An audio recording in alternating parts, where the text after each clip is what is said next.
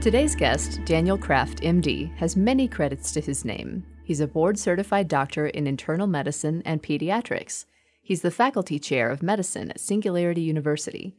He's founded companies, invented medical devices, and done research on stem cells and regenerative medicine. Dr. Kraft is also the executive director of the Exponential Medicine Conferences, which bring together a wide range of thought leaders, innovators, and medical experts. This year's conference is coming up soon, November 4th through the 7th in San Diego. We'll get a preview and information on how you can attend. Dr. Kraft tells us about it and his career in today's interview with WebMD's Senior Medical Director, Dr. Hansa Bhargava.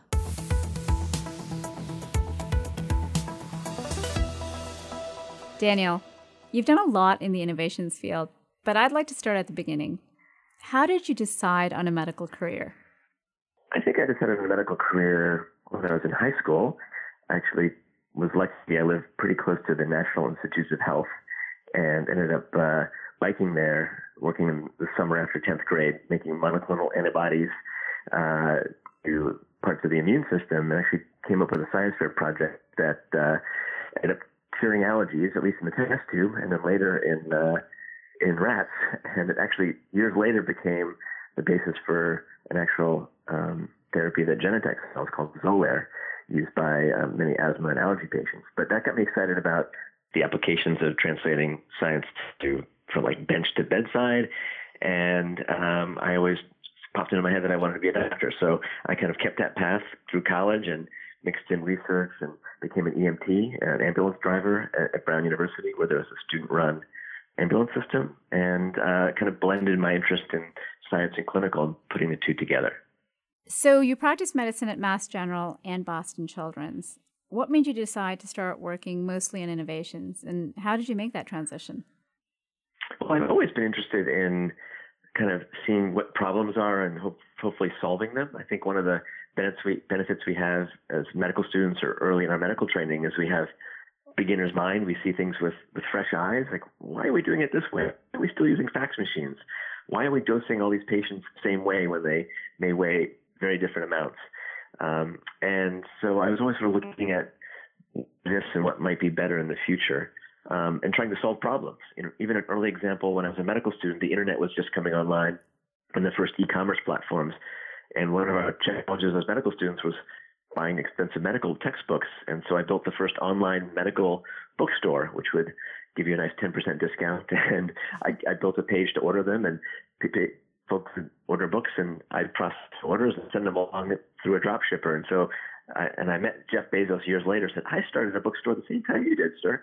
But it was kind of the idea that there's unmet needs and we can solve them through technology, whether that's an online market or with a medical device or a medical app. And, after Mass General and Boston Children's, I was lucky to train in both pediatrics and internal medicine, so kids and adults. I could sort of see the crossover of many technologies starting to come into medicine. And when I was back at Stanford for fellowships in oncology, hematology, also get my foot in digital health. We were putting in some of the first electronic medical records. Stanford has a rich environment around medical devices. I was part of the first year program called Biodesign. And just the whole mindset that you can see a challenge, an unmet need, and solve it, whether you're a patient, a physician, a nurse, a technologist. It's a really exciting time to solve in new ways with technologies that are here or some of them that are coming along quickly.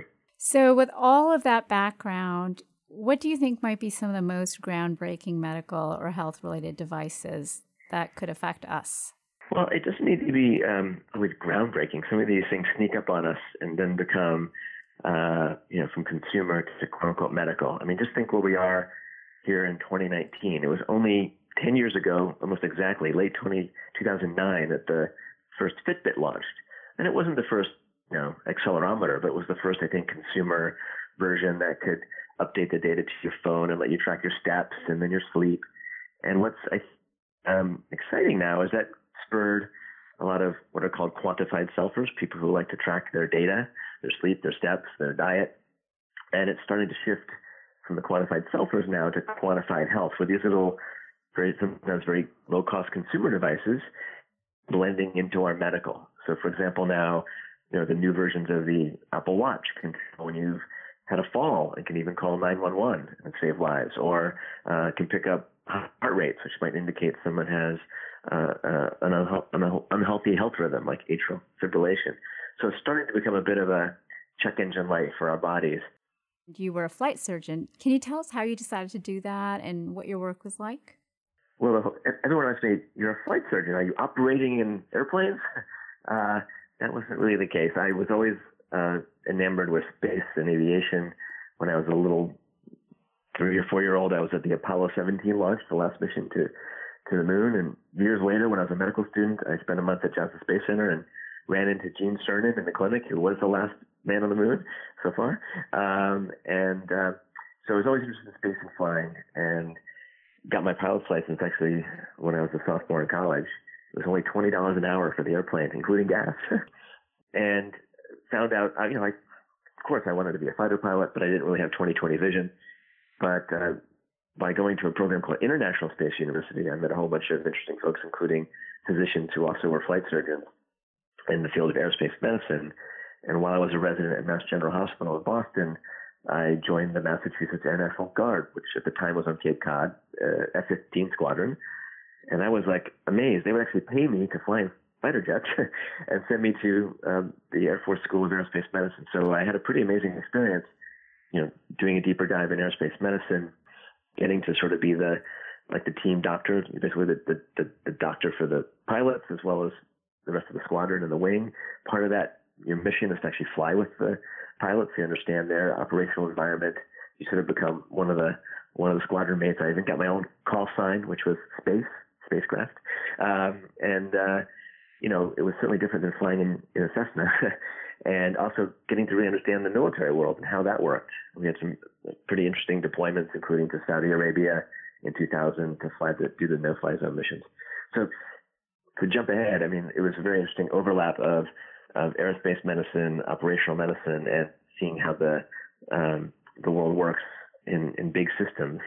And there are actually a lot of great lessons you can take from aviation to apply to healthcare. Some of the obvious ones are checklists.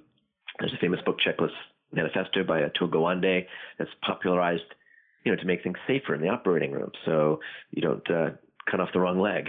There are now the use of simulation has expanded, just like we do simulation for pilots in simulators in very dangerous situations that you can simulate. Now we're starting to do that in the operating room, in the clinic. How do you communicate? A lot of errors that occur in the cockpit are similar to ones that might occur in communication in the clinic or the ward or the operating room. So I like the overlaps, and it was also a lot of fun to fly in F-15s and F-16s. You've done a lot of work on stem cells and regenerative medicine. How do you explain that work to people who aren't necessarily doctors?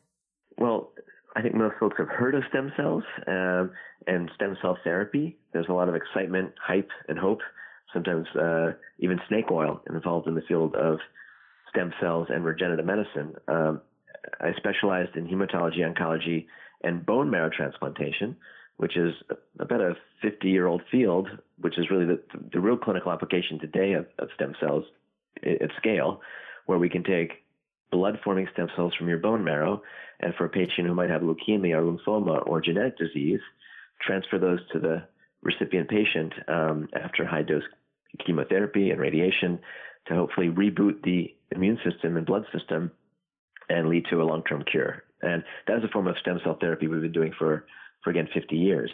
In the last 20 years, there's been a lot of interest now in using adult stem cells, some from our bone marrow, from skin, even the brain, and other locations that can be used to help repair tissues that have been damaged by aging, trauma, or disease. And most folks have heard of embryonic stem cells, which have had some ethical debates, but have the ability to turn into almost every tissue type, or now what are called induced pluripotent stem cells, iPS stem cells, which the Nobel Prize was won for. These have only been around for about 12, 15 years, where you can take a skin cell from any of us or a white blood cell, reprogram it back to its stem cell function, and potentially use that to create specific cells that could treat that same patient or others. So it's a pretty broad field. I'm trying to explain it briefly, but there's ability to use it to, again, cure cancers, to potentially maybe even 3D print organs eventually, ways to hopefully treat a heart or a neural tissue after a disease or a stroke. So there's a lot of interest in the field. It hasn't always translated to clinical reality, but there's a lot of potential using our own ability to regenerate cells and tissues and organs to really improve healthcare around the planet. We talked earlier about finding pain points and problems. When I was a bone marrow transplant fellow, the pain point I was experiencing and my patients was the need to harvest bone marrow from a donor, sometimes a brother or a sister or a volunteer. And the standard way still today is to go to the operating room with a pretty big needle under general anesthesia, and after about 200 punctures, pull out about a liter of bone marrow. And I thought, what if we could invent a way to improve that? And I came up with something called the Marrow Miner, and it's a sort of a bit of a minimally invasive, almost a roto-rooter type medical device to enable you, the clinician, to harvest the bone marrow from a patient much more quickly, just under 1 or 2 punctures and under local anesthesia, as a tool for enabling bone marrow transplant in any field using adult stem cells.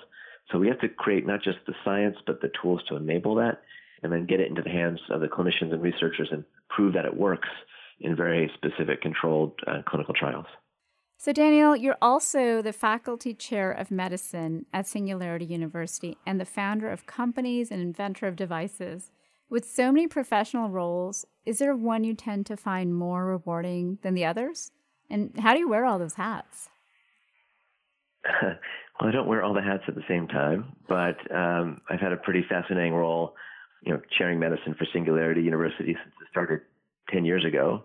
The mission of Singularity U, which you can find at su.org, is all about training and educating today's leaders and future leaders to understand how we can leverage AI, big data, 3D printing, genomics, stem cells to address big challenges in the world, from healthcare, education, environment, and beyond. And from that, I have grown out this program called Exponential Medicine, which is focused on how do we rethink and reimagine healthcare from the lens of technology and alignment of incentives and systems and design, because it's not about technology alone, but how do you really translate that from something wow to something that really impacts patients at scale around the planet. So some of the things I really like to do is connecting the dots, whether it's meeting physician-related groups, patient groups, pharma, biotech, to kind of get them up to speed with, this is already here. What are you going to do with it, let alone what's coming? Again, what I most enjoy is bringing people together and sparking new ideas and collaborations at the interface of clinical fields and technology, and using that to meet unmet needs and pain points that might be very local or could be common around the planet. So tell us about the Exponential Medicine Conference. What are the hot topics this year, and who's the audience? So Exponential Medicine, which will be this November 4th through 7th at the iconic Hotel Del Coronado in San Diego, which was great to have you join our faculty last year. It's not about one topic. It's kind of the theme again is, what is the potential for the convergence of many of these technologies, AI, robotics, 3D printing, nanotech, genomics, beyond, to come together to reshape healthcare. So translating, big data to AI to actionable information at the point of care. This year we have some incredible folks addressing that topic. For example, we'll have from Scripps, Eric Popel, who's a physician, has a new book out called Deep Medicine, really looking at how do we improve healthcare with AI, machine learning, and the human element being improved. And he'll be speaking with Abraham Verghese, who's a well-known physician at Stanford, who kind of focuses on how do we teach medical students and others the art of the human exam, the human touch. So we'll be blending sort of the high tech with the human side. We'll have Stacy Chang, who is the lead of design at the new Dell Medical School. They're redesigning not just how medical school students get trained, but the physical environment of a hospital or a waiting room. They've gotten rid of waiting rooms, for example. We'll have some amazing sessions on the future of the brain with Rudy Tanzi, who's the chair of neurology at Mass General Hospital. Where we're going with Alzheimer's, where we're going with brain-computer interfaces. And I'm particularly excited about some sessions we'll have on where we're going with digital health, how we can take a pretty simple invention like a mobile EKG that can live on your watch or your smartphone and turn that into a big data system to really change how we're going to screen for cardiac disease, how we're learning from that, how that's getting integrated now into regular clinical care. You can go online and buy a EKG device or have one embedded in your phone. That's nice, but how do we translate that so it's really useful? And we're crowdsourcing that sort of data to keep improving our knowledge set around the globe. I will mention it's not just the conference. What's actually magical about it is we have 44 countries there, a mix of physicians, patients, technologists, innovators from inside of healthcare and outside. So it's not just for medical people. And because we're at the beach, we mix it up with drum circles and silent discos and breakout workshops and allow people to get out of their usual silos and cross-connect. And plus we have 50 startups there that join. So it's a real place to kind of find this interface from people all around the world to discover what's working, what could work better, how do you learn from others, and how do we appreciate what is going to be here with, 5G and $100 genome and drones to deliver drugs and AI for drug development that will be impactful, and individuals in healthcare systems and pharma and technologists need to know about if we're going to really create a better, brighter healthcare future for all of us. What is a silent disco? I think I missed that part. A silent disco, our last evening on the beach, we have a nice party, but then we move and you basically put on a headset, a Bluetooth headset, and we have 3 different DJs playing different channels. And you can change the channel and you can see if you're red, green, or blue. And one might be disco, one might be classic rock, one might be, house music. And so you can find people in your color and dance and run around outside and even be on the beach without disturbing the people who might be sleeping. One of my favorite stories is we have had first as a participant, but later as faculty, Tony Young, who's the head of innovation for the NHS, the National Health Service in the United Kingdom. And from coming to exponential medicine and seeing what was going on around the world, he started a new clinician innovators program in the NHS, which I think now has 300 or 400 doctors now leveraging NHS, its data sets, its base of technology and clinical impact to catalyze new solutions. So it's a bit of one of the impact stories that came out of people coming together at Exponential Medicine. You have 2 children, as you've told me, and I do too. And so I wanted to just ask you what every parent might want to know as they're listening to you, including myself. How do you manage it all?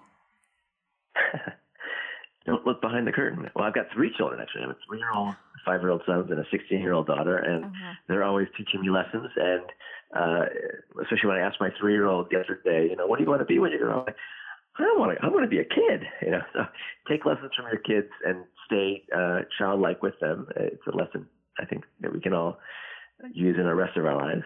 Staying creative and open-minded and curious. I try and manage it well. Sometimes I use technology. For example, if I'm traveling, like internationally, I have a telepresent robot called the Beam robot, and I can literally beam into my house from my laptop or phone and drive around and talk to them and almost play. So that's staying connected while away. Also being mindful of kids and their use of technology. There's a lot of debate how much screen time. So at least for our younger boys, we try and limit iPad time and television time, but use it appropriately. It's not like it's a one size fits all. But I think it's great being a parent and watching developmental biology happen. And I'm a pediatrician as well, so I have to spend the rest of the time with my wife using the usual tool of pediatricians, which is reassurance. It's fine. That rash, it doesn't mean much. Relax. So, Daniel, you've talked a lot about the innovations that are out there and the fact that we're collecting data and now we're using the data. But maybe our users might be wondering, how do they keep their data private? And what can they do to make sure that they benefit from all of this technology but not give away their privacy? I think the important element is we're in a sharing economy today. We all benefit from elements of sharing, like Google Maps and Waze. We couldn't imagine driving without those. And I think if we have the mindset that we can all be data donors and our healthcare map or a Waze for medicine to help us on our individual journeys, that's part of sharing data. When you, by the way, are very aware that you opt in and you can choose what you want to share. It might be your steps, your blood pressure, even your genome. I think let's say the newer generations are more comfortable sharing, but that doesn't mean we should not be very mindful. You should be able to own your own medical data. At the same time, we need to have smart ways that can be shared so we can build these Google Maps for health that will empower all of us.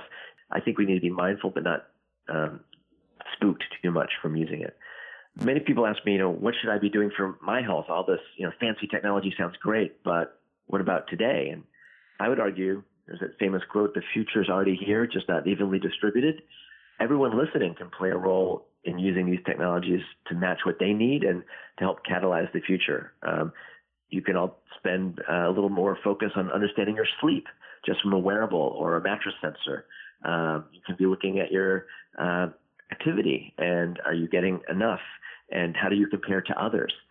You can get a connected scale, which can be scary to look at, but you can see what your change is from day to day and use that as a little bit of a nudge.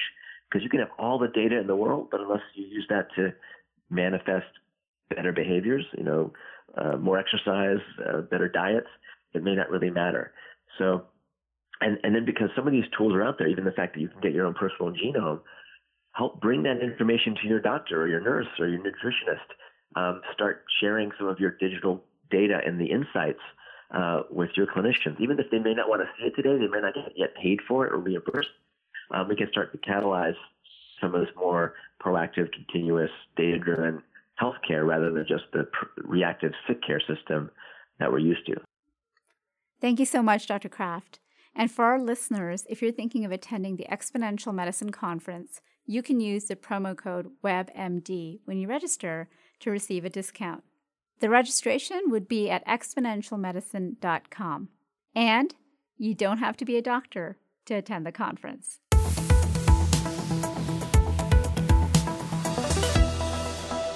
Here's our tweak of the week. Keep your cool when you're stuck in traffic. Americans set a new record for commuting last year of 27 minutes one way. That's almost an hour in the car every day. All that time on the road can be stressful, so take these steps to get to the office or back home in as zen a state as possible. First, mind your physical reaction. Keep your muscles loose and your breathing steady. If you let the traffic get to you, your body will pump out adrenaline and cortisol, creating a stressed-out feeling that could stick with you all day long. Next, tell yourself it isn't the end of the world. Traffic happens. Sure, walking in late seems like a big deal at the time, but unless you do it every day, your coworkers will have forgotten by the time they finish their first cup of coffee. Finally, do something to help yourself relax. Check out some music, a new audiobook, or an awesome podcast, like this one.